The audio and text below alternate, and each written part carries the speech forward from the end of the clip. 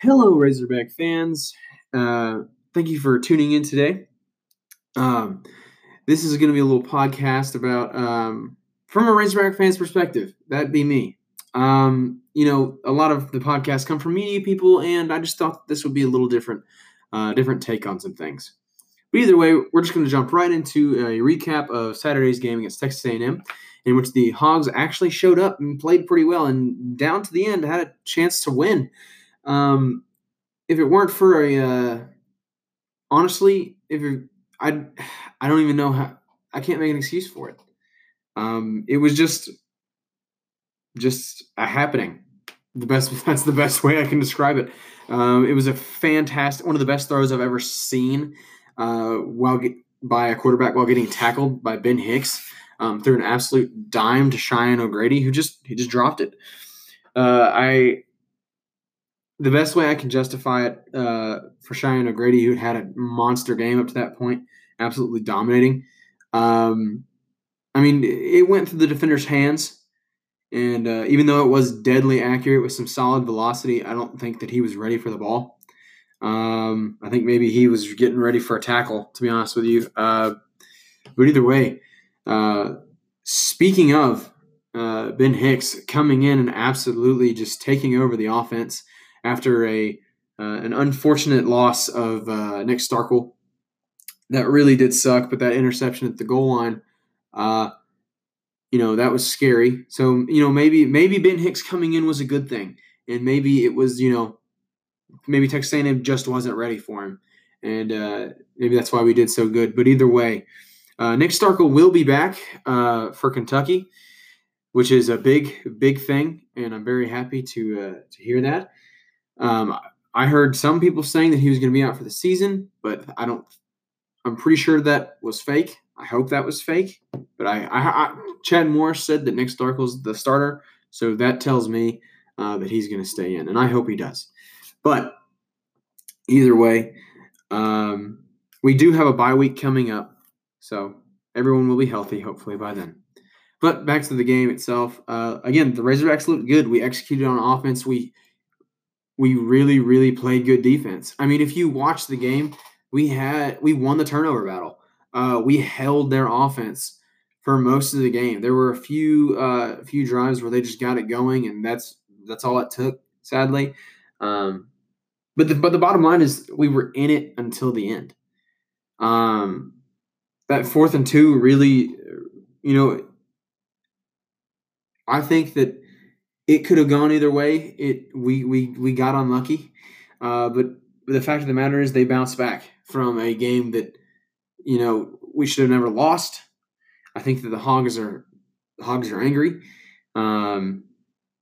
They're fighting, and I like that. And after last year's loss, and a lot of people are comparing this year to last year, saying we're going to go 2-10 again. By the way, it is possible, but unlikely.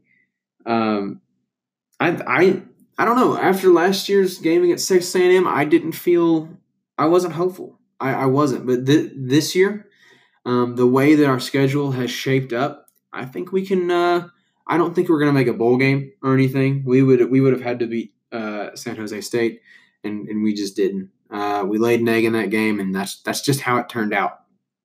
But this game showed me that we can do some good, and I think it'll help us in the long run, especially coming. It'll give us something to build off of. We do have a bye week. I think we'll do good during the bye week. The goal of every bye week that a college team has is to win the bye week. And for those that don't know what that means, it means to go out and recruit well. And I think we've set ourselves up to do so. And I'm hoping that it does work out that way, and it ends there's a positive light to it all. But either way, I think that the best way to look at this game is kind of like through the perspective of like, what did we do right and what did we do wrong? And I think we really put it all on the line. I think Texas A&M was the better roster, but by far, there's no question about that in my mind. But I do think that we absolutely came out and did what we had to do. And I think that there's a lot of things we can take from this. Now, obviously, there were some pretty bad calls in the game from the refs, and I'm not saying that was going to change the outcome, but it didn't help us. That's for sure. Another Razorback podcast,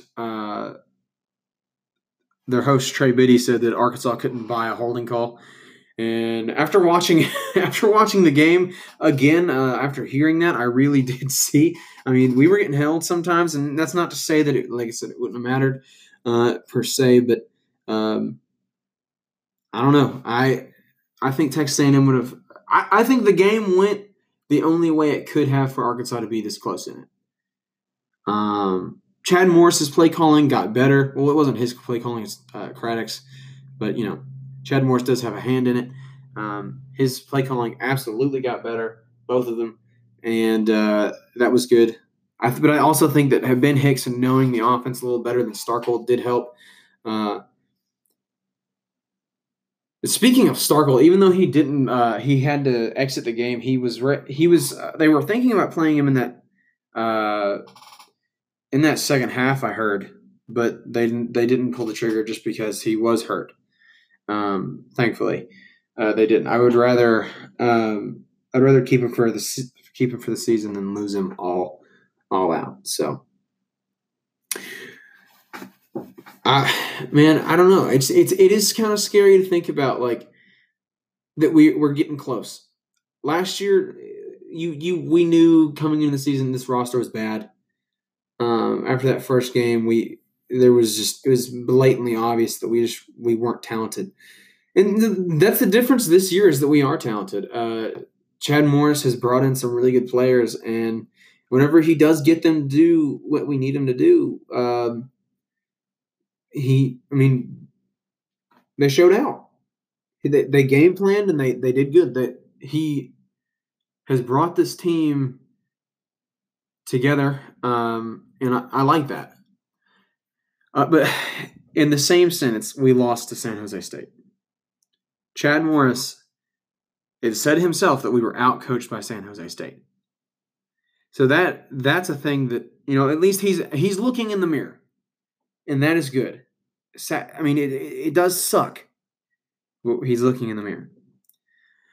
Either way, that's pretty much my analysis of the actual game itself. There's not really much to analyze, to be honest with you. It was a good game by the Razorbacks, and that's really all I can say. I don't think that it will I think it can be a catalyst of things that we can work on and things that we can build upon. The offensive line looked good. That's another thing I forgot to say. But we're almost at the 8-minute mark, so I'm going to move on to the next topic, which is the negative Razorback fans out there. I would consider myself a relatively positive Razorback fan, though there have been times when I have, or even this season after the Ole Miss game, I was at that game, and I really just felt very, very negative. And what I mean by this, obviously, is talking about Chad Morris and his employment at the University of Arkansas. I have seen a lot of people calling for his job, and I just, as easy as it is to use him as the scapegoat, I don't think that we can. Now, don't get me wrong, a lot of this is on him because he hasn't coached or called the games very well. It has hurt us a lot in these games, but the bottom line is he's doing a lot of good for the team as well. For instance, bringing in all the talent that we have. I mean, this year we really look like a good team, or on paper. Well, not really, but we look like a talented team on the field. Like, we can do something. We just need to get it together, and I feel like he can get it together with time. And 2 years is not enough of a sample size to me to really judge a coach. I don't think we should fire him yet, because I feel like if you do that, a lot of these players that bought into Chad Morris, I feel like they're going to leave. And I would rather let Chad Morris ride it out. Get these guys old enough. And just by the way, Arkansas is the youngest team in the SEC. I mean, that in and of itself is a pretty big deal. We have hope to look forward to with Chad Morris. I don't think that Don't get me wrong. There were even after the Ole Miss game, I was thinking, get Chad Morris out of here. We couldn't finish a drive. It was awful. The fact that we started Ben Hicks in those first two games to me just didn't make any sense. I don't know. I thought from the beginning Starkel was going to win us more games, and I think he still can. Ben Hicks came out and played very well in this Texas A&M game, but my goodness, I still believe that. I think Nick Starkel's the guy. Granted, he has that killer instinct that you want in a quarterback, his ability to see downfield, to push the ball downfield, but he also needs to look a little shorter. He does need to